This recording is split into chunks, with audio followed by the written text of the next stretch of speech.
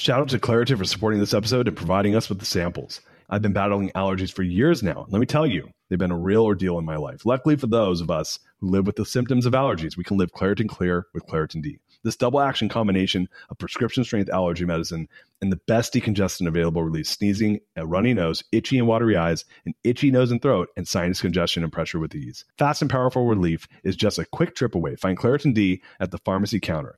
Ask for Claritin D at your local pharmacy counter. You don't even need a prescription. Go to ClaritinD.com right now for a discount so you can live Claritin Clear. Use as directed. Another day is here, and you're ready for it. What to wear? Check. Breakfast, lunch, and dinner? Check. Planning for what's next and how to save for it? That's where Bank of America can help. For your financial to-dos, Bank of America has experts ready to help get you closer to your goals. Get started at one of our local financial centers or 24/7 in our mobile banking app. Find a location near you at bankofamerica.com/talktous.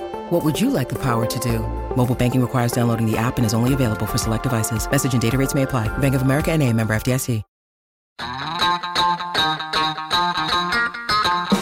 What's up, gang? Welcome to The Greatness Machine. I'm your host, Darius Mershazde. I'm so pumped to have you here with me. Now listen, The Greatness Machine, we're about two things. Number one, people who are living their passions. And number two, those who are creating greatness in the world and doing both of these things despite the odds against them.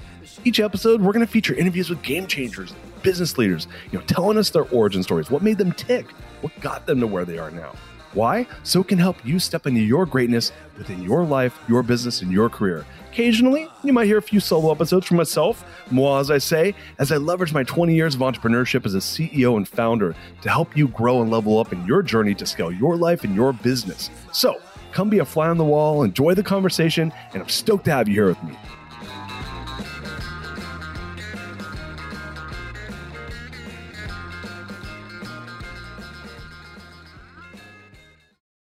Guys, welcome to today's episode of The Greatness Machine. I'm your host, Darius Mershazde, and boy, do we have a special guest. My man, Trey Taylor is in the house. What's up, Trey?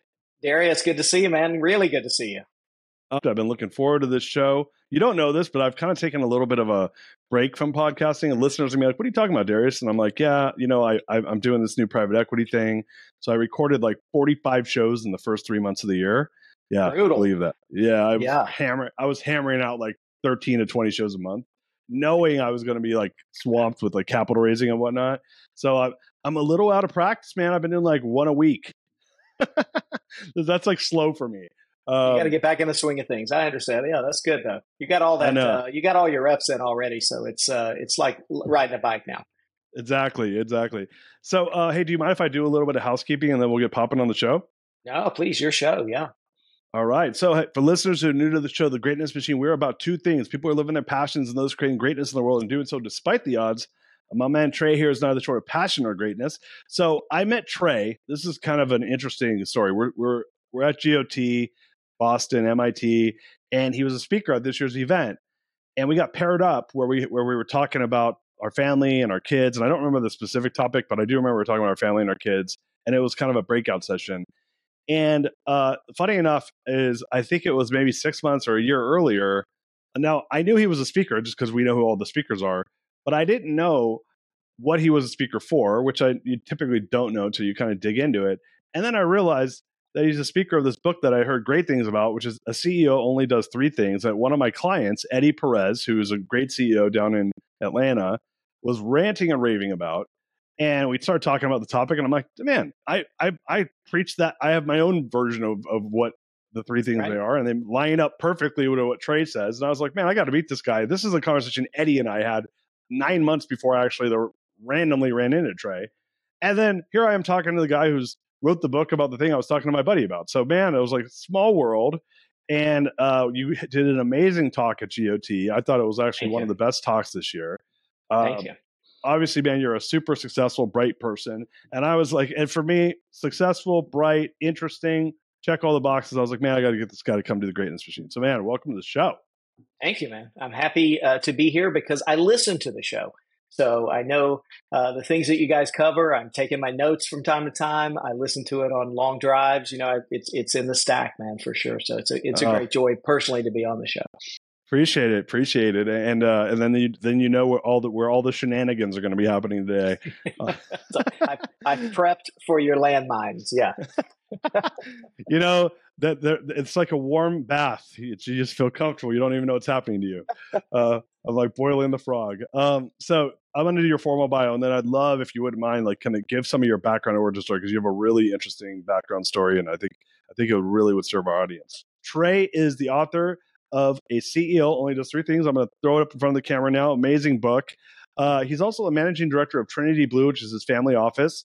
CEO of Taylor Insurance Services, which is one of the portfolio companies, which a lot of this amazing value and growth in his life came from. And he's also, like, we're going to do some vanity metrics here, one of Georgia's Trend magazine's 40 under 40. You still under 40 years old? You still a young buck? I am not. That's an old thing that I still brag about. If they did a 50 under 50, I hope I would qualify, but just barely. I'm gunning for 100 out of 100. That's my I love it, man. So Trey, like, if you wouldn't mind, like, give our audience a little bit of your background. Yeah, for sure. So I grew up as a suburban kid in Atlanta in an entrepreneurial family.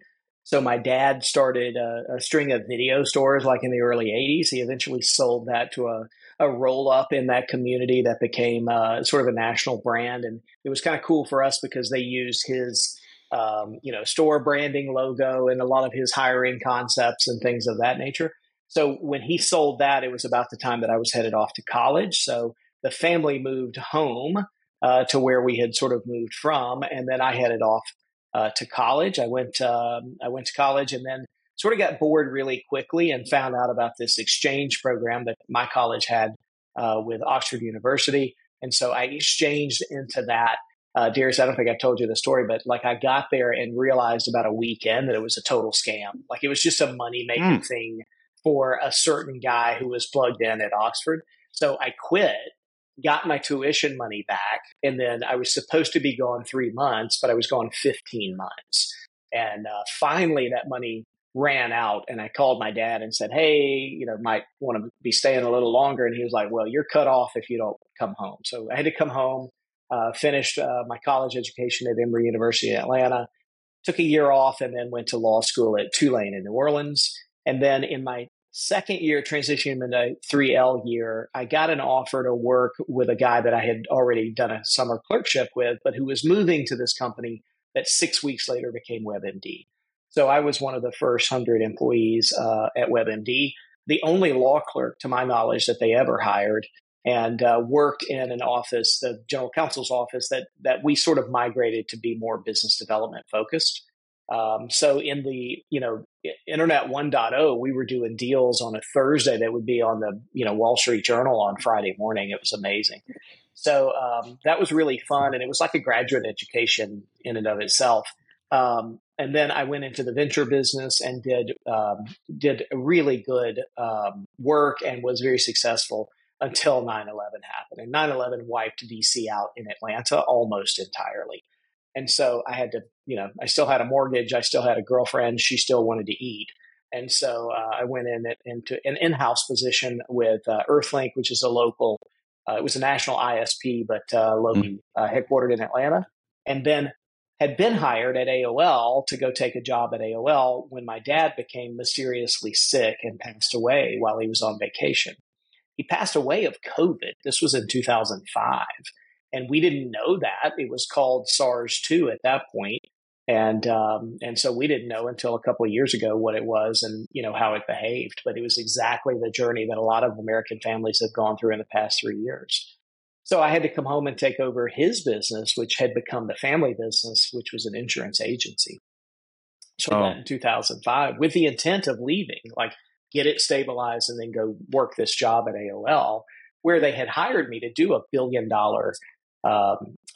disposition of asset deals. So it was a really good job, but I never left. So I fell in love with what we were doing. I fell in love with a local girl. I fell in love with the community and that sort of thing. So my life sort of took a different trajectory. And I ran that business with my brother for a long time until 2019, we lost my brother. And we had two other things that happened that were way more positive than that. But it basically put us in a situation where we had a need to do some money management. And we had grown up management teams in each of our operating businesses. So I sort of took a promotion for myself and I run the family office now, in addition to speaking and writing. Shout out to Claritin for supporting this episode and providing us with the samples. Hey there, friends. It's Darius from Shazda here, and I have a little confession to make. You see, I've been battling allergies for years now, and let me tell you, they've been a real ordeal in my life. Allergies have been my constant companion. They stop me from fully enjoying the little things in life, canceling plans with friends because of sudden allergy attack, to missing out on an outdoor activity because of the sneezing fits. Allergies have been a real nuisance. Luckily, for those of us who live with symptoms of allergies, we can live Claritin Clear with Claritin D. This double action combination of prescription strength allergy medicine and the best decongestant available relieves sneezing and a runny nose, itchy, watery eyes, an itchy nose and throat, and sinus congestion and pressure with ease. I've been a Claritin D user for many, many years now, and let me tell you, it's made a world of difference. Since I started using Claritin D, my symptoms have improved dramatically. Now I can breathe easier, enjoy outdoor activities without worrying about sneezing fits, and truly live my life without being held back by allergies. Ready to live as if you don't have allergies? It's time to live Claritin Clear. Fast and powerful relief is just a quick trip away. Find Claritin D at the pharmacy counter. Ask for Claritin D at your local pharmacy counter now. You don't even need a prescription. Go to ClaritinD.com right now for a discount so you can live Claritin Clear. Use as directed. This episode is brought to you by Shopify. In the world of successful partnerships, names like Procter & Gamble, Ben & Jerry, and Supply and Demand echo through business history. But when it comes to growing your business, who are the perfect partners? That's you and Shopify. Shopify is the global commerce platform that helps you sell at every stage of your business. We're talking from launch your online shop stage to the first real life store stage, all the way to did we hit $1 million order stage? Shopify is there to help you grow. Whether you're selling shipping supplies or promoting productivity programs, Shopify helps you sell everywhere. From their all-in-one e-commerce platform to their in-person POS system, wherever and whatever you're selling, Shopify's got you covered. Shopify helps you turn browsers into buyers with the internet's best converting checkout, up to 36% better compared to other leading commerce platforms. And sell more with less effort thanks to Shopify Magic, your AI-powered all-star. Picture this, a time when my business was facing a tough hurdle and I wasn't sure how to break through. But then came the breakthrough moment, a game changer that took my business to the next level. You know, what I absolutely adore about Shopify is its unparalleled ability to adapt and grow with your ambitions. Shopify powers 10% of all e-commerce in the US, and Shopify is the global force behind Allbirds, Rothy's, and Brooklinen, and millions of other entrepreneurs of every size across 75 countries. Plus, Shopify's award-winning help is there to support your success every step of the way, because businesses that grow with Shopify. Sign up for a $1 per month trial period at shopify.com/Darius, all lowercase. That's Darius. Go to shopify.com/Darius now to grow your business no matter what stage you're in. Shopify.com/Darius. I want to back up a couple steps here because there's a lot there. So first of all, what was the name of the video store? Hollywood Video. Oh, okay. So was it a franchise of a Hollywood Video, or was it your dad Hollywood Video? His was Hollywood Movies, and he sold it to the guys that were doing the roll-up Hollywood Video. Okay, got it. So how many stores did he have of the Hollywood 15, movies? I think. Yeah. What did they take his name and turn, or was Hollywood Video like derived? Logo. They took his logo. No way. Yeah. So Hollywood Video was derived from your dad's business? No way. That's the story inside the family. Yeah. Oh, no way. That's so interesting. Yeah. So I had a Hollywood Video by my house in like early 2000s. And so that happened. You and I are about the same age. So did you graduate college, what, late 90s, early 2000s? 96 from college. Yeah. 2000 from law school. Got it. Okay. So I just have a question for you. Did you work at the video stores? I did. It's the first job I was ever hired to do and the first job I was ever fired from. Wow. Okay, so hold on. So how old were you when you first started working at the video store? I think I was 12 years old. Yeah, I was 12 years old. So, wow. Okay. So I worked, so that you and I have something in common, and we didn't talk about this when we met the first time. So my father owned Texaco franchises, and I started working for my dad when I was 10. Pumping gas. And now I will tell you what you also don't know is I worked at a video store as well. I mean, that's why I'm so intrigued by this. I was 17. Yeah, I was 17 when I had that job, but it was not for a Hollywood Video or like any franchise. It was for a Korean family where the wife had murdered the husband in the video store. Swear to God. Was there like a little chalk outline of dad on the floor? I'm not lying. The guy, it was like a single shop, and like it was an unsolved mystery, and they found the guy's body like 2 towns over. And I lived in Orange County, so it's all like kind of like L.A. And like 2 cities over, they find his body like a week and a half later, and the wife called him the dead guy. Oh, that's terrible. I shouldn't even laugh at it. We had shenanigans, but we didn't have shenanigans quite like that, you know. Straight up freaking homicide. So Wow. yeah, we were all like, oh man, she murdered her husband, but she didn't. If she did, she didn't get caught for it. But it was such a good job, man. So how'd you get fired? I love that job, by the way. But how'd you get fired? First day on the job. So we had a setup where if the movie cover was on the shelf, it meant the movie was in. You'd pick up the cover and you'd walk, and we'd exchange it for the movie itself, the little VHS tape that you would take home with you. But one of the things my dad realized was that customers didn't care if they put it back in the right order or not. So about 5 times a day, we would walk the stores and make sure that the covers were in the right place. Well, we had, shelves that went from the top of the ceiling all the way down to the floor, and the bottom 2 were really kind of hard to get to. So I got a rolling chair, sat in it, went all the way down one wall and all the way back. And by the time I got back, my dad fired me. Wait, your dad... He fired you for efficiency, for creating efficiency? For efficiency, yes. Because he said to me, and I have to say now, I was really angry then. He was right. My mom was really mad, right? Because she had sent me off to work with a little baggy lunch about 4 hours before that, and then I come home fired. He said, listen, you make everything look easy, and this is going to be a problem for you your entire life. You can't show your math. And he's completely right about that. To this day, people look at some things that I do and they say, oh, that's easy, right? I'll do it. And it isn't easy. There's a lot of stuff that happens here before it happens in the world. And that's what I had done is I totally optimized that system of how do you check, those 250 movies in 10 seconds, right? He didn't appreciate that because of the lesson that it was for other people to sit down and be lazy and that kind of thing. It was his business, right or wrong. It was his business. It was a good lesson. I was 12 or 13 when that happened. The only other time in life I've ever been fired was for the exact same reason. Same reason. I was given a task. I thought it was going to be 12 months. It took me 3 months.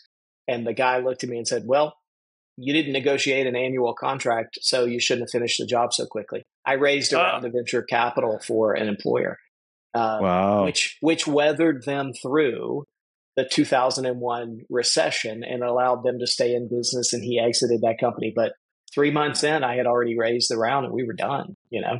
And that's not to tell anybody anything and get my year's contract, Yeah, if you've listened to the show before, you would know that in my brain I'm thinking, fuck that guy. So yeah, that's not cool. Well, here's the funny thing about that, and I think you will appreciate this. I got on a plane one time. This is the only guy I ever hated in my life, right? Because he fired me. He was really rude about it too. And I looked down and he's sitting right next to me in first class. And he looks up and he recognizes me and I recognize him, and I sit down and we're about to go and we're just hating each other. You can feel it. And something clicked in my mind, and I took my headphones off and I said, hey, Michael, I don't want this to be an awkward flight. I don't want to have this between us anymore. We don't have to be friends. I want to thank you for giving me the opportunity to do what I did. Maybe I disagree with how we parted company, but at least you took a chance on me, and I appreciate that. And let me just leave that between us, and we don't have to communicate anymore. And so I did, and I left that luggage, that baggage there on the plane. I didn't need to carry that with me. What do you think was what's the message there for people listening that heard that? Is that God or the universe or whatever higher power you believe or don't believe in had put that guy in that seat for me to unburden myself. Because this was the kind of guy I would be driving down the interstate 5 years after it happened, clutching the steering wheel, white knuckled, thinking about what I would really like to say to this guy if I got a hold of him again. That was baggage. It was a suitcase full of barbells that emotionally I was carrying around with me all the time. You think he was thinking about me? Absolutely not. No, not at all. Probably barely remembered your name. He barely remembered me. Now, he did know when he looked at me, and he knew exactly what I was talking about as well. So there was still some of that between us because he did go about it in the wrong way, just to set the record straight. But yeah, and that actually happened to me another time in a place where I had a partnership dissolve and then was holding on to it and ran into those people and did the same thing there. So I think the universe will serve me to repair relationships that I probably should do a good job about anyway. It's funny. It's during COVID, I had a couple relationships like that I probably was like, they were just unresolved. They weren't things I was that mad about it anymore, but they were like business situations that had kind of gone sideways. That really, really angered me at certain points in my life. And both were within a pretty short period of each other, like about 10, 11 years ago. And both of those individuals, 1 or 2 weeks into COVID, called me up to try to like reconcile, which I thought was kind of interesting. And you know, like, and I was cool with both of them. Like, we had great conversations, and they had been like really, really good friends of mine. That things just didn't work out, and I had really hard feelings, to your point. But you know, like, the thing that you said a moment ago is something that I learned recently, was when we do carry around these former situations in our mind and we relive the anger and the pain, it is the equivalent. Ed Milet calls it carrying, you know, suitcases filled with cement. I think someone else, that came from somebody else, but yeah, like, what suitcases are we carrying around filled with cement? You know, how many times do we have to like have a bad day relived in our minds? You know, is that kind of how you think about it? It is exactly it. And then, you know, whether you want to admit it or not, the commitment that you've made in your mind to reserve space for that means that other things can't come into your mind and into your life. And so laying those burdens down have created more space in my life for good things to come in, and has taught me on an annual basis to kind of go do a survey and say, you know, who do I have something against? Just 2 weeks ago, I was able to see somebody that I've been a little put out with because I don't think they did a good job for something I paid them to do.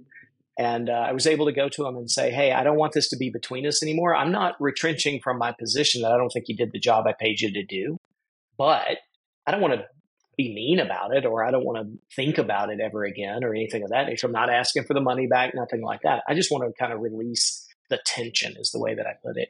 And, you know, that guy he was 2 inches taller after that because he was laboring under that in a way that at some point he wanted to say that to me in his own way, but I was able to get out ahead of it. But it's an annual exercise for me now when I go through my annual goal setting. So you're like, okay, who's somebody that I'm like belaboring a negative feeling towards? That's the beef, like, right? Where's That's what the I beef? think. Where's the beef? Who do I have beef with? Right? I'm a kid of the 80s, right? I want to look at who do I have beef with? And asking myself in that casual way, it will say things to people. 90% of the time, I just really, oh my God, why am I thinking about this guy? He's not about me. Or, you know, this girl didn't mean anything when she did this or said that. And maybe it's just my brain that I catalog things like that. But I think all of us do to some extent. It's healthier not to. And so, you know, 90% of the time, I just release it and don't worry about making amends or any of that kind of stuff. The really big ones in my life, I felt like I need to go sort of on bended knee and say, I've done this as well. An ex-girlfriend of mine did her totally dirty and never said anything about it.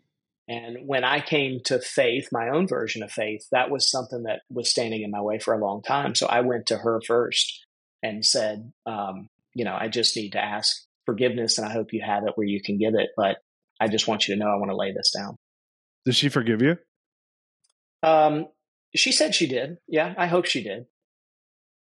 At fault. She was not at fault. You know, it was me, and it was 100% me. How old were you? Were you young when that happened? 28, 29, something like that. You know, right. you don't feel young when you're that age, but you know, you're still learning. You know, you're still kind of figuring out who the hell you are. And I think that's a life journey, but especially between the ages of like 20 and 40. So let's go back to the business. So your dad sells to Hollywood Video, exits the business, and then he gets into the insurance game, right? Yeah. So my grandfather had founded our insurance agency in like 1968 in its present form. And so, he was of an age that he was kind of looking for a retirement. And so my dad was, he was liquid. He was able to move around. He was young. He was in his early 40s. So he was still looking to do something. So he moved home, took over his dad's business. They worked as partners for a while. He bought his dad out. And then he brought my brother into the business in that interim period while I was off doing other things. So that was how that worked. And so how big of a business was this when your dad took it over? Was it pretty small, or was it like something substantial? Like, what are we talking about here? We think of the business more in iterations. So they were in a different business than we are in today. It just happened to be in the insurance space. So in the niche that they were in, it was one of the sort of biggest and most prestigious versions of what was being done in the country, because nobody was putting the level of sort of customer service into the products that they were selling at that point, which has always been a hallmark of that business for us. We've migrated as products have changed, compensation has changed, that kind of stuff. We've migrated. We still do a little bit of what they did, but it's different now. We are much more of a boutique level consulting shop on employee benefits plans now. Got it. Okay. So were they doing just like property and casualty or like health insurance They were brokering largely voluntary, like Aflac style products. They were brokering those into really big employers around the country. But the problem with that model was, and my dad realized this as he was getting through it, like we were getting good that we could sell, 50,000 life companies. But if you lose one of those and you have 10 of them, it hurts. Oh. And you're going to lose them, not even by your failure, just by the fact that people's relationship change, their orientation to the product changes. They already have other relationships, that kind of thing. So over the course of 10 years, he lost a couple of those big accounts, and it was like, this sucks. So he put us in a situation where it's like, we're going to take the benefits that we could give super large employers, and we're going to turn those into benefits that local mom and pop shops, 15, 20 employees can buy, same price, same service level. And then if we happen to lose one of those, deal. Well, because he made that choice, it was something that I could take over and run and grow. And so that's what we've done since 2005. So interesting. So for listeners who maybe didn't pick up what Trey just put down, is you guys were dealing with these large enterprise clients. You guys basically had concentration risk. And for people that don't know what that means that if I have 10 big clients and I lose one of my 10 clients, I just lost 10% of my business. Or if I lose two of my clients, I lost 20% of my business. And if you start thinking of your business in terms of profit margin, if I lose 20% of my revenue, that's probably my profit. If I have a traditional business that's running a 20% profit margin, right? So that's why it hurts when I lose 10% of my business client on a 20 or 25% margin. I just lost 40% of my profit, more than likely. Now, yes, there may be some marginal overhead I lose too, but typically that's not how it works. So like that first big client you lose is all profit. That's how I look exactly at it. Right. And then the second one, if you lose that, is all the growth money that you were going to invest in the business next year. Right. And unfortunately, things never happen in ones. They always happen in twos and threes. And so, he had like 2 back-to-back years. And we talked about it even as it was going on. And it wasn't anything like he didn't have somebody that did something really bad or stupid. He had 2 of his biggest clients one was acquired into a relationship that already had benefits. The other wanted to get into a certain sort of group of people, and one of the ways to do that was to replace us with somebody else who was doing what we did. And it's just business. I mean, I play that game today, of course. So it's just business, but man, it sucked to live through it for him. Yeah. When you need mealtime inspiration, it's worth shopping Kroger, where you'll find over 30,000 mouth-watering choices that excite your inner foodie. And no matter what tasty choice you make, you'll enjoy our everyday low prices, plus extra ways to save, like digital coupons worth over $600 each week. You can also save up to $1 off per gallon at the pump with fuel points. More savings and more inspiring flavors make shopping Kroger worth it every time. Kroger, fresh for everyone. Fuel restrictions apply. Interesting. So you guys end up flipping from this more like large scale enterprise client to a more SMB, small to medium sized business client. You took it down from 50,000 policies per client down to 15 or 20, and then spread your risk over a much larger book of business. That, number one, I just heard you say like, that probably, how long would that take to do that? To diversify into that? So we didn't fire any of the large clients. We let them attrit over time, right? So that attrition happened, and we tried to keep them. We tried to still earn the business and that kind of stuff. But again, things go that way. So that probably took 10 years, and the last 8 years has been the first 4 of that was my brother and I in business together, doing the modified version down to the smaller level. And then about 5 years ago, we were proponents of healthcare reform. We believed that healthcare reform needed to happen. Now, selfishly, we believed that it needed to happen so that health insurance got cheaper, so people had more money to buy the products we were selling, right? But we also looked at the runaway train of health insurance costs. And my dad had pulled us out of that business. It was a bad business. Your clients were never happy. Well, 5 years ago, we got on a whiteboard and said, we're going to get back into that business because we can keep other people's promises. And so we built a national health plan that we own. It's available in all 50 states. We've architected it in such a way that it's like 30% cheaper than most other plans. We had to invent a term called a decrement because most people get an increase in their health insurance every single year, and they don't know what to do when they get a decrease in it. So we're delivering that. Yeah. So it's more of a boutique and consulting style model on top of our health plan. It's been really fun. And the thing is I don't want to say autopilot because I don't believe in that in business, but the product demand is great enough that I'm sourcing people to satisfy the demand rather than trying to create the demand in the first place. So let me ask a question. So did you guys get into the carrier side where you're actually creating the policies and basically getting self-insurers and doing it that way? So you guys are actually, you are the insurance carrier. Is that correct? To a large extent, we are the plan sponsor, and then we hire out the holding of the risk to other insurance companies. Yeah. Right. So that's like a reinsurance type of situation. Yeah. I'm an inch deep and a mile wide. I know enough to be dangerous in a lot of industry. I tried actually starting an insurance carrier. That's how I know this. But so interesting. So I just wanted to understand that. So you in 2005 you got into the business. It sounds like you were doing some stuff in the world of tech, venture. We were talking about some of the ISPs you worked for, and then you end up in the family business in 2005. Who was the CEO then? Your dad or your brother, or how was that set up? My dad had been this is funny. My dad had been the president. And when I came on, in my own mind, I knew I had to take over because my brother was literally like my dad's best friend, and they had worked together forever. And he was, everybody's devastated when you lose a parent, but he was really devastated and just, almost like just catatonic. He couldn't figure out what to do, and did he even want to do it? So when I came home to sort of look and see how things were going, I knew immediately I had to step in and do something or we would lose that business, which supported my mom and 15 families. So it was really hard for me because I had not started the job at AOL yet. And I had to call them and say, I'm not coming and I owe you 40 grand in signing bonus back or whatever the number was. And that was tough. But my dad was the president and I didn't want to take my dad's title. I felt like that was not respectful. So I called myself a CEO because that's the only thing I knew.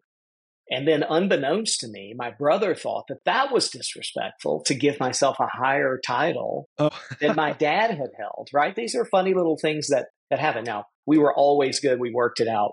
No big deal at all. But I think that was sort of interesting. So yeah, I came on as the CEO and began to sort of give it more of a corporate development style company, to build infrastructure that we needed to be able to support growth. And so, do you mind talking numbers, like how revenue or anything like that when you came on? I remember this. Our sales goal for the year was $5 million in production, in new production, which in the narrow voluntary space that we were in was probably the top 5 agencies in the country in 2005. So that's like very important.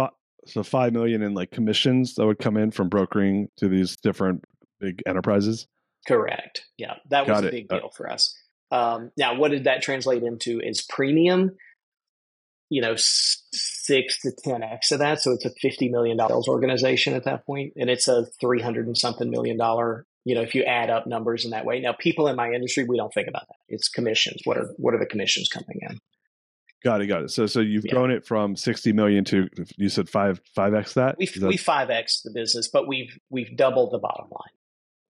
And so you've grown the business tremendously, and in the process of doing that, what did the headcount grow to at its peak, or where is it now? So we've trimmed headcount. So it was 30 something, 32, 33 when I took over, and we're sitting at about 18 right now, and I've just hired 3. Yeah. And so one of the reasons that I wanted you to come on the show was to really talk about your book, and I brought it up earlier that a CEO only does 3 things. Obviously, this came from you becoming a CEO, learning how to build a great business. I, having kind of been in a similar boat to you, my father passed away when I was 22 years old. So he was an entrepreneur. I grew up in an entrepreneurial family. And then I just started businesses out of college and ended up being a CEO we ended up having about 150 employees, but when I was 25, right, was when I started that business. So being, there was what I always tell people is there's no book there. Well, there is now that you've written one, but there was not, if you go back to 03, 04, 05, 05 is when you became a CEO. 03 was when I became a CEO of my first real successful business. There's no books you could read, no classes you could take. There was no the peer groups were far and few between. YEO was out there then, but I didn't know about it until a couple years later. In fact, the way we know each other is that I joined Birthing of Giants in 06 when I was trying to figure out how to be a better CEO, which led me to graduating from that program. And then now I'm in GOT, which is based on that program. So we know each other because of the program I took to try to learn to be a better CEO. Tell me a little bit about that journey for you of going into the CEO chair, not ever having been a CEO, and then really growing up in the business. Yeah, so it was February the 14th of 2005. My dad passed January the 31st, and I hung around for 2 weeks and came to the realization I can't leave. Now, at that point, the moving trucks had already come to my house in Atlanta. I had an engagement ring already in my pocket for the girl that I was dating at that time who was moving to Virginia with me. All of that kind of stuff came completely. I didn't marry that girl. Those moving trucks had to unpack the house. All of that stuff. It was a real 180 in my life at that point. And so I remember sort of getting the crew together and making the announcement that I'm the CEO and I'm staying and I got to figure this out. And I walked into my office, my dad's old office, closed the door and Googled, how do you be a CEO? That's how far. And you know what came up? Absolutely nothing. Nothing of any use at all. I don't even think they owned YouTube at that point. It was nothing of any use at all. And so I didn't say, I must write the book at this point, but I pulled out a legal pad that I always kept next to my keyboard. And anytime I would learn sort of a CEO-ish lesson, I would jot it down. And what I was doing was really thinking to myself, if I do this and hand my notes to my brother in a year, he can take over the business and I can go do the things that I wanted to do. And that wasn't the calling. It wasn't what he wanted to do. He never wanted to do that. It wasn't, after a while, what I really wanted to have happen. And so several years later, when I started consulting for other agencies, other people would come to us and say, hey, we want to run our business so that it looks like your business. How do we do that?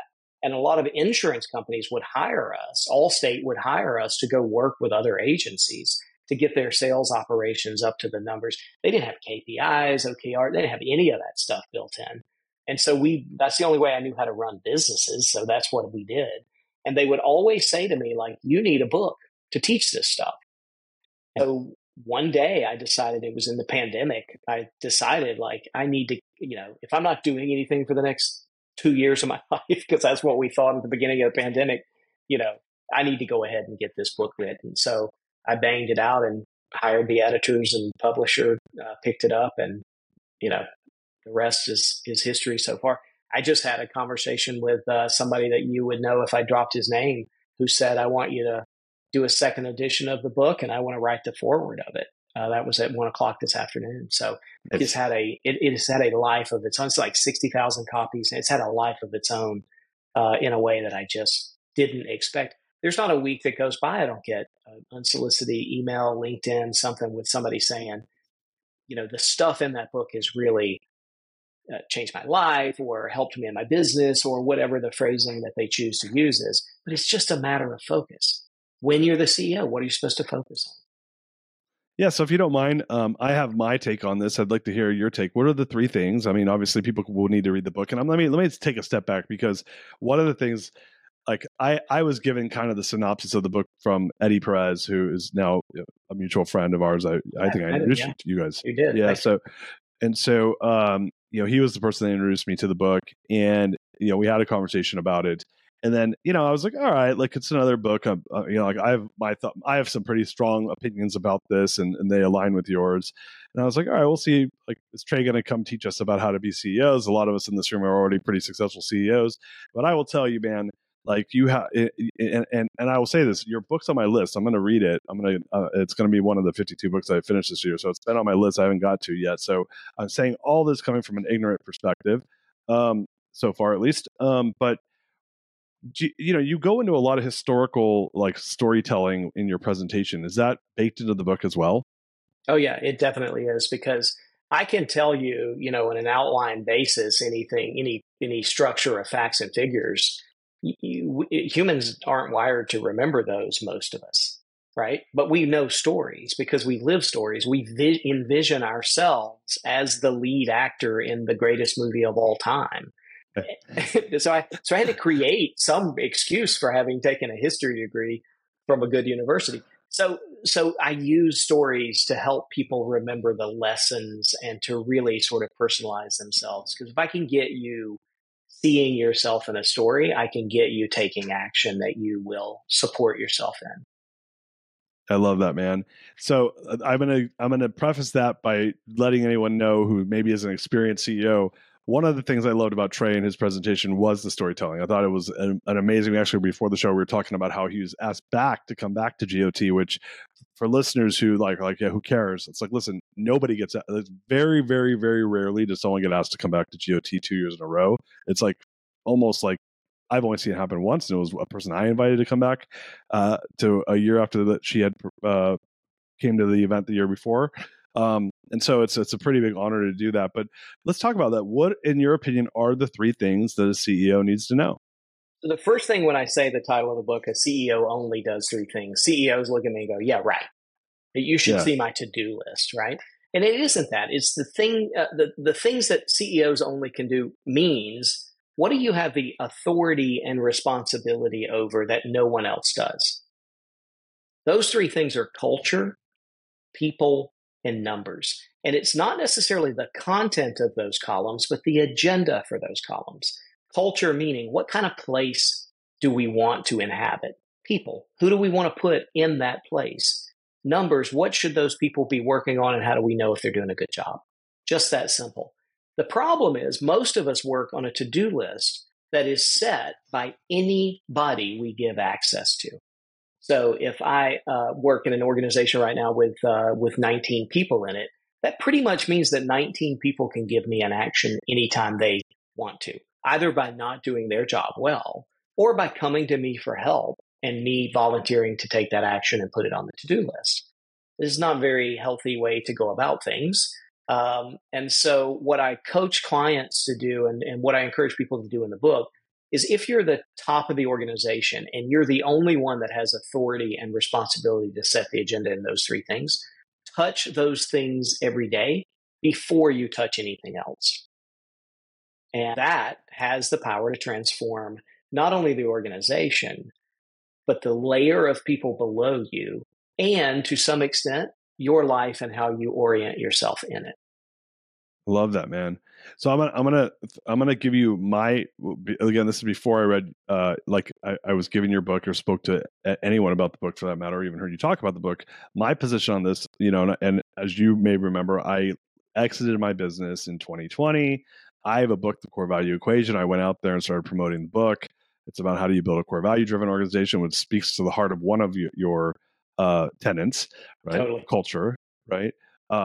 Funny enough is I say core values are the language of accountability in an organization, and they drive all hiring decisions and all the results of the organization, right? Completely So agree. it actually no objection. Yep. yeah. So it speaks to all three. Just it's a different way of getting there. Completely it's part agree. of it's a component of what you're talking about. So I always tell people, I say, look, I believe the CEO owns three things in the business. You own the bench, you own the strategy, you own the execution, right? Like the results, right? Which kind of plays into what you're talking about. When I say it, I say, you own the bench, right? So when I say that, and I want to say all that because I want to get your feedback on how you think that aligns to your thinking. I say that, look, you own the bench. If you hire someone's in your organization that's not doing their job, you either hire the person you either hired them, or you hire the person that hired them, or you hire the person who hired the person who hired the person who hired the person who hired them. In my last business, I had 1,000 plus employees, where it's probably 7 layers of management. It's like 7 layer, what's it, the 7 connections to Kevin Bacon or whatever, like, right.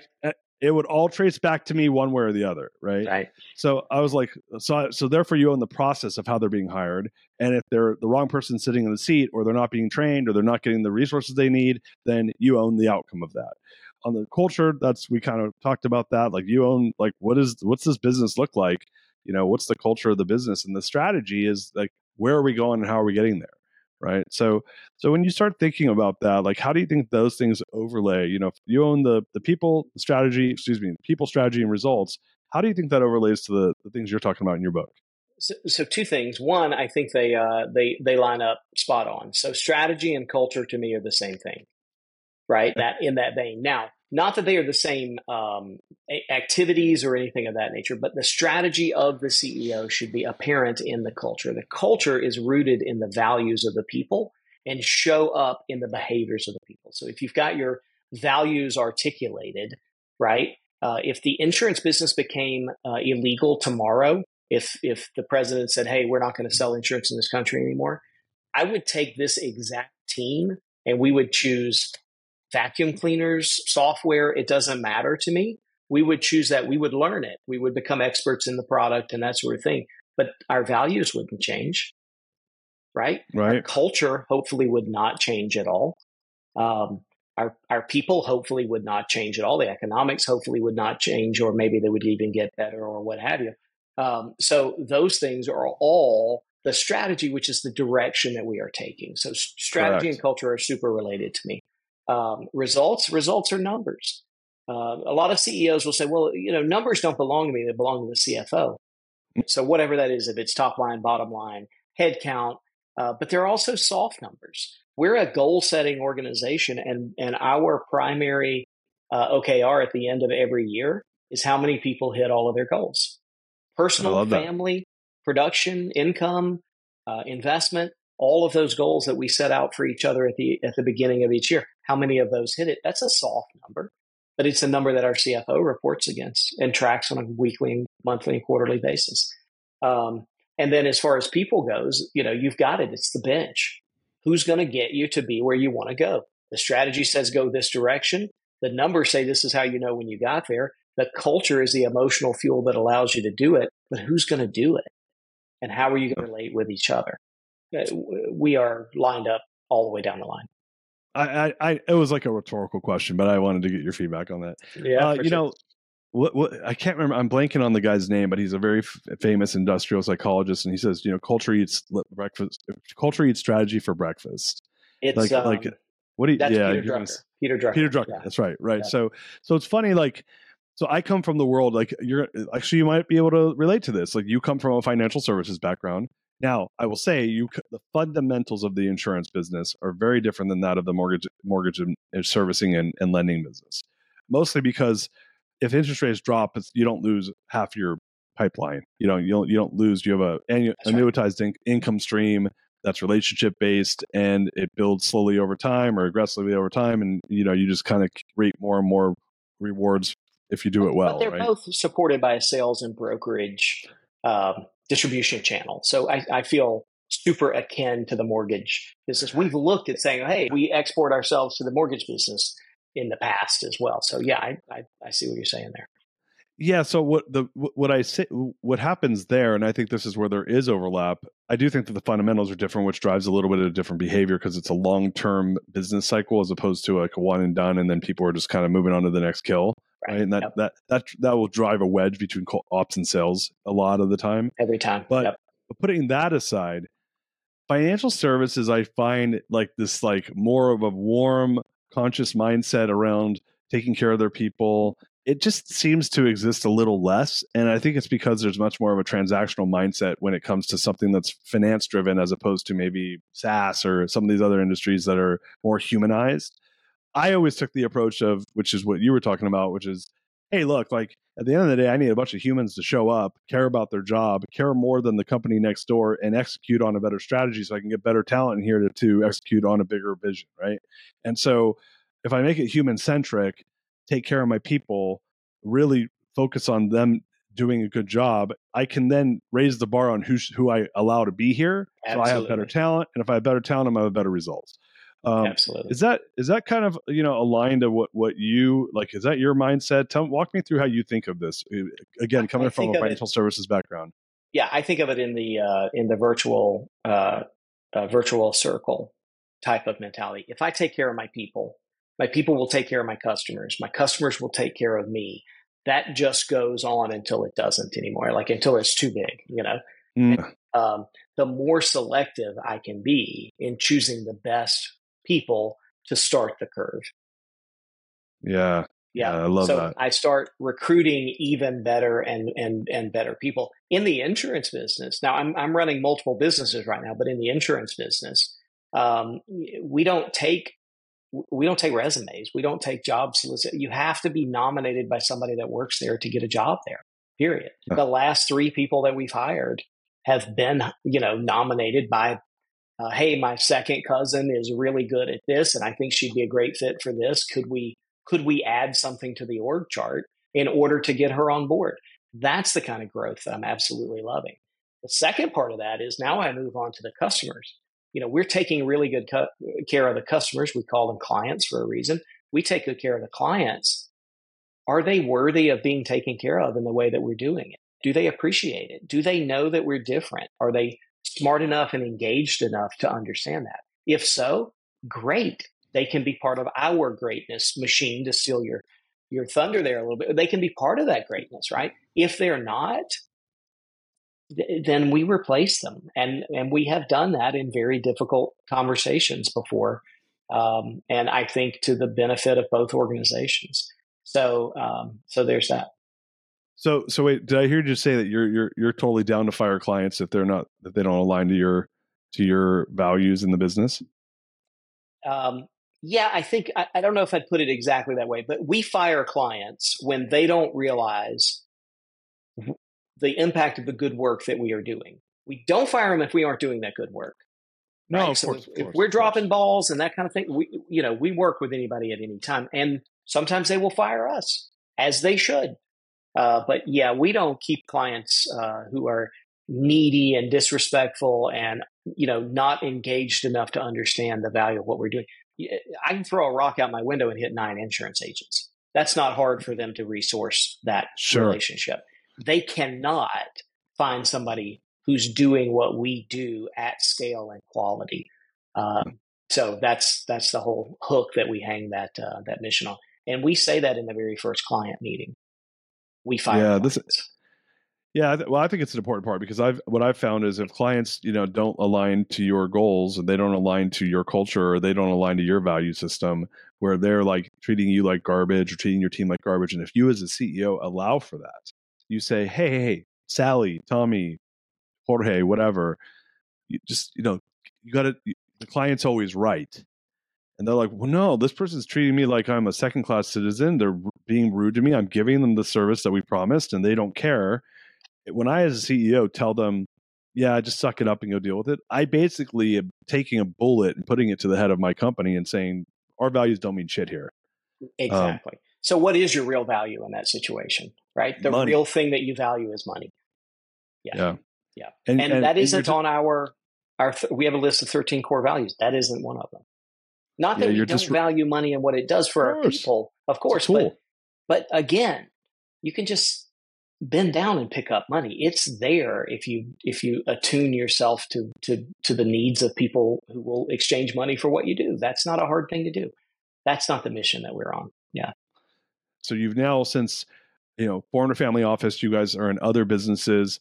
How have you applied this methodology, this framework to these other businesses? I'd love to hear a little bit about that. So we've acquired 2 businesses in the portfolio this year so far. We could have acquired 4 to 6 if we had sort of been mentally prepared that, oh, this is the world we're in right now. So we didn't know that. So we cherry picked 2 of the best ones. And the first one, I came in and said, we need to talk about our values. And they're all running around there. What are you talking about? The business just failed. We got to talk about how do we shore up revenue and all of that sort of thing. And I said, guys, I just wrote the check for the business, so I get to determine what we talk about. Okay. So here's what I want to know. What is it that you guys value? What kind of workspace do you want to live in? What does that look like? And there was a lot of eye rolling. Like, here comes this navel gazing, hippie CEO who wants to talk about that stuff instead of the actual business.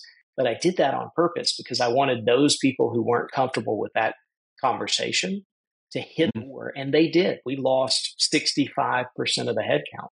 We pulled an Elon, in that company. And we found later that very few of those were productive towards the place we wanted to go. They were productive towards the place that the previous owners and CEOs wanted to go, but not where we wanted to be. And we now spend a full third of all of the meeting time talking about values, celebrating each other's triumphs, that kind of stuff. And, sure enough, what happened yesterday, I got a call from one of our stars on the client services team who said, hey, I think that this person would be awesome. I worked with her in a previous job. I don't know when we're going to be hiring, but she should be at the top of the list. I have an interview with her Friday. Why would I skip over great talent? And when I talk to her, all she's going to talk to me about is, Elaine told me what an amazing culture you guys have. She knows what we do for a living. We barely know at this stage in that company, but because it's a full reboot. So I'm insistent on taking those things and practicing them all the way down. Because look, Darius, you get this. You ran a much bigger organization than any I've ever run, right? Culture is the silent manager. It's the belief system that's standing right over somebody's shoulder and say, wait a minute, before you cheat, lie, steal, cut corners, do any of that, please remember the value system that you signed up for here. And so I couldn't pay somebody to stand over and micromanage people that way, but people will manage themselves according to the standards of the culture. I love that, man.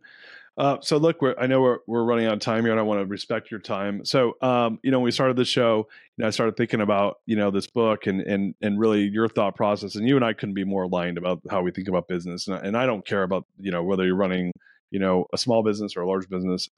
Leadership starts from the top, and having the perspective you have, obviously the book you've written is creating a lot of great goodwill in the world. What do you think makes a good CEO? Well, a good CEO buys my book and reads it, obviously, right? Now, I think a good CEO is somebody that knows the vision of what they're trying to accomplish and can share that vision with other people.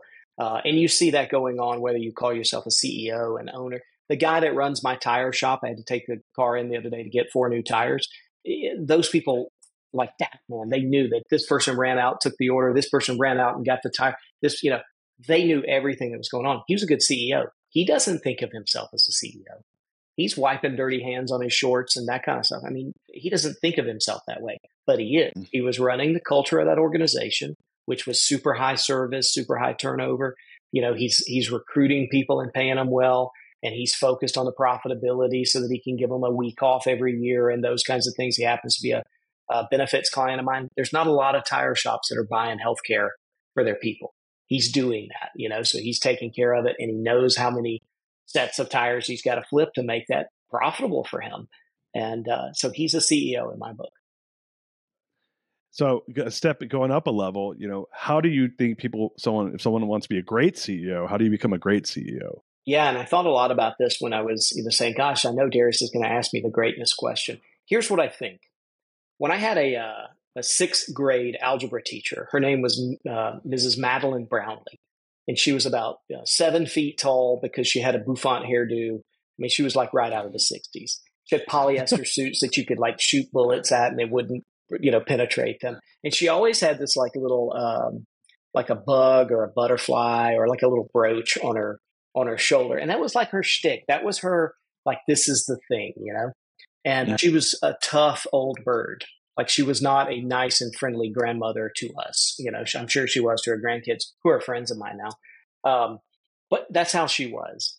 And so when I'm in the sixth grade, I'm not looking to do anything to put my head up. It's whack-a-mole when you're in middle school. You don't want to stand out from anybody. You want to be exactly like everybody else in the class to make friends, right?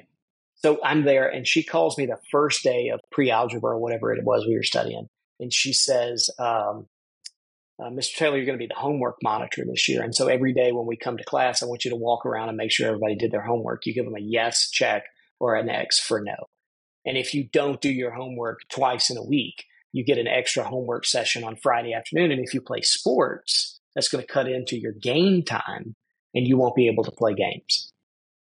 That was a big deal for the middle school. And we were a small school. We didn't have a football team. We had a basketball team. And so every week I would go around and my friends who were on the basketball team were, hey, man, be cool, And I am a very cool person, as you obviously, can tell from our conversation. But, I would mark people off that did their homework and mark them no if they didn't. So after about a month, the star, of the basketball team didn't do any homework that week.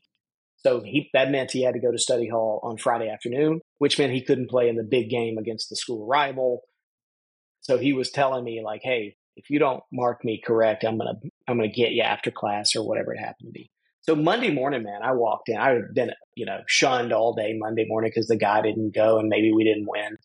And I walked into her office and laid the book down that she had given me. I said, I'm not doing this anymore. I don't know why you chose me in the first place to give me a job like this when all I'm trying to do is to make friends. And, teachers have that patented move where they sort of, pull she did that to me. She pulls her glasses down, looking over the rims of the glasses. And she says, she points down at the line item that had my name on it. And I didn't do the homework 2 times that week. And she said, Mr. Taylor, you said that you didn't do the homework on Wednesday and Thursday. Why would you mark yourself no on that? And I said, because I didn't do the homework. And she said, well, right and wrong matter, Mr. Taylor, and you're somebody that recognizes that. Now take this book and get back to work. And I walked out in an absolute, just dazed, walking out of the room. Why? Because for the first time in my life, she had shown me something different about myself in my identity that I didn't know about myself. Previous to that, I thought I was just the same as everybody else that I met. After that, I thought, I am somebody that recognizes right and wrong. And according to Mrs. Brownlee, not everybody does that. So what did she do there?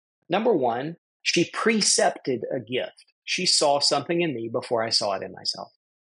Secondly, she evoked it from inside of me and showed it to myself in a way that became my identity from then on. Ex voca, evoke, to call from within. And she showed that to me, and I walked out literally a different human than I had walked into that office. And I appreciated that in her. And I want to say it turned into love and respect instantly. I knew this woman had my back at that point. I was never bothered by somebody at that point. If they said, be cool, don't mark me off, none of that bothered me whatsoever. To this day, if I'm telling somebody the truth and they don't want to hear it, doesn't bother me at all. I don't get my blood pressure up. Nothing. That's a gift that she saw inside of me and gave me. I'd be walking down the hallway and she'd say, Miss Taylor, your name is not on the student council election sign-up sheet. Why? I said, my God, I would never do that job. And she was like, get your name up on that list. And I put it up there just to make her happy because I knew she had me. I'm in politics to this day. The governor of Georgia announced his campaign from my living room 7 years ago. I'm in politics because she said that I should be in politics and that my gifts were valuable. 2 weeks later, maybe I'm walking down the hall and here she comes with this weird looking kid. And she says, this is Oshin Najarian, and you're going to be friends with him from now on. I want you to introduce him to all the good people in school and steer him away from the bad people. He just came from overseas. He grew up in Dubai. We had never heard of Dubai back in 88 or whatever that was. And to this day, he's one of my best friends on earth. Talk to him all the time. We're still friends. Why? Because she looked in and saw gifts in people and she brought them out. That's the definition of a great CEO. That's the definition of a great human being. Any of your listeners can do that tomorrow. You can go to someone and say, I see you in a way that you don't see yourself. And I want you to share the vision that I have. That's a greatness marker and something that I think we should do. It's something I try to do every single day. Before I complain about somebody, I try to show them something great in themselves. Everyone go out there, get the book. The CEO only does 3 things. So for people that want to connect with you, learn more, besides getting the book, or where do they get the book? Give us all the lowdown. Yeah, for sure. So the book is on Amazon. We have a companion guide. The publisher ordered a companion guide. So it's got like a workbook that you can work your way through it if that's something that you want to do. It'll walk you through how to establish your values, how to write about them, how to think about them. It'll walk you through a very novel recruiting process, Darius, that you and I had talked about before. And like, how do you establish those KPIs and hold people accountable against them? So there's that. My consulting website for coaching and consulting is trinity-blue.com. And then if you like this kind of material, as it comes to me, I publish a newsletter. It's a Substack, and it's plantyourflag.live. It's a free subscription. I'll never charge for it. So that's where you can find me and participate in the little mental journey that I'm going on. Awesome. Trey Taylor, you're a scholar and a gentleman. So much gratitude from us here at the Greatness Machine.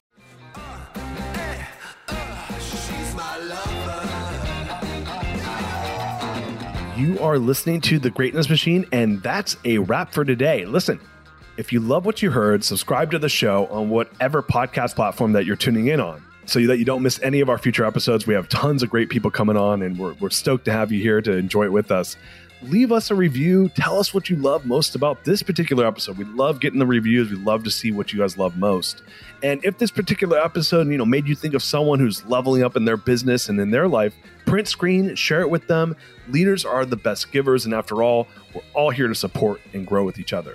And in case you want to see some of the fun behind the scenes shots or some of the things that we're doing, I'm actually writing about this in my weekly newsletter. Go to www.therealdarius.com and subscribe to my newsletter. We're talking about fun things like business and life and mindfulness and cryptocurrencies and gosh, I don't even know, everything and anything, but it's tons of fun stuff I write about. I try to get it out on a weekly basis.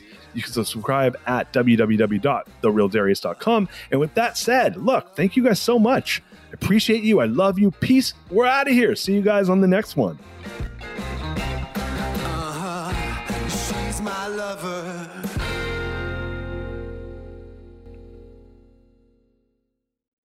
This episode is brought to you by the Yap Media Podcast Network. I'm Hala Taha, CEO of the award-winning digital media empire, Yap Media, and host of Yap Young and Profiting Podcast, a #1 entrepreneurship and self-improvement podcast where you can listen, learn, and profit. On Young and Profiting Podcast, I interview the brightest minds in the world, and I turn their wisdom into actionable advice that you can use in your daily life. Each week, we dive into a new topic like the art of side hustles, how to level up your influence and persuasion, and goal setting. I interview A-list guests on Young and Profiting. I've got the best guests, like the world's #1 negotiation expert, Chris Voss, Shark Damon John, serial entrepreneurs Alex and Layla Hermosi, and even movie stars like Matthew McConaughey. There's absolutely no fluff on my podcast, and that's on purpose. Every episode is jam-packed with advice that's going to push your life forward. I do my research, I get straight to the point, and I take things really seriously, which is why I'm known as the podcast princess and how I became one of the top podcasters in the world in less than 5 years. Young and Profiting Podcast is for all ages. Don't let the name fool you. It's an advanced show.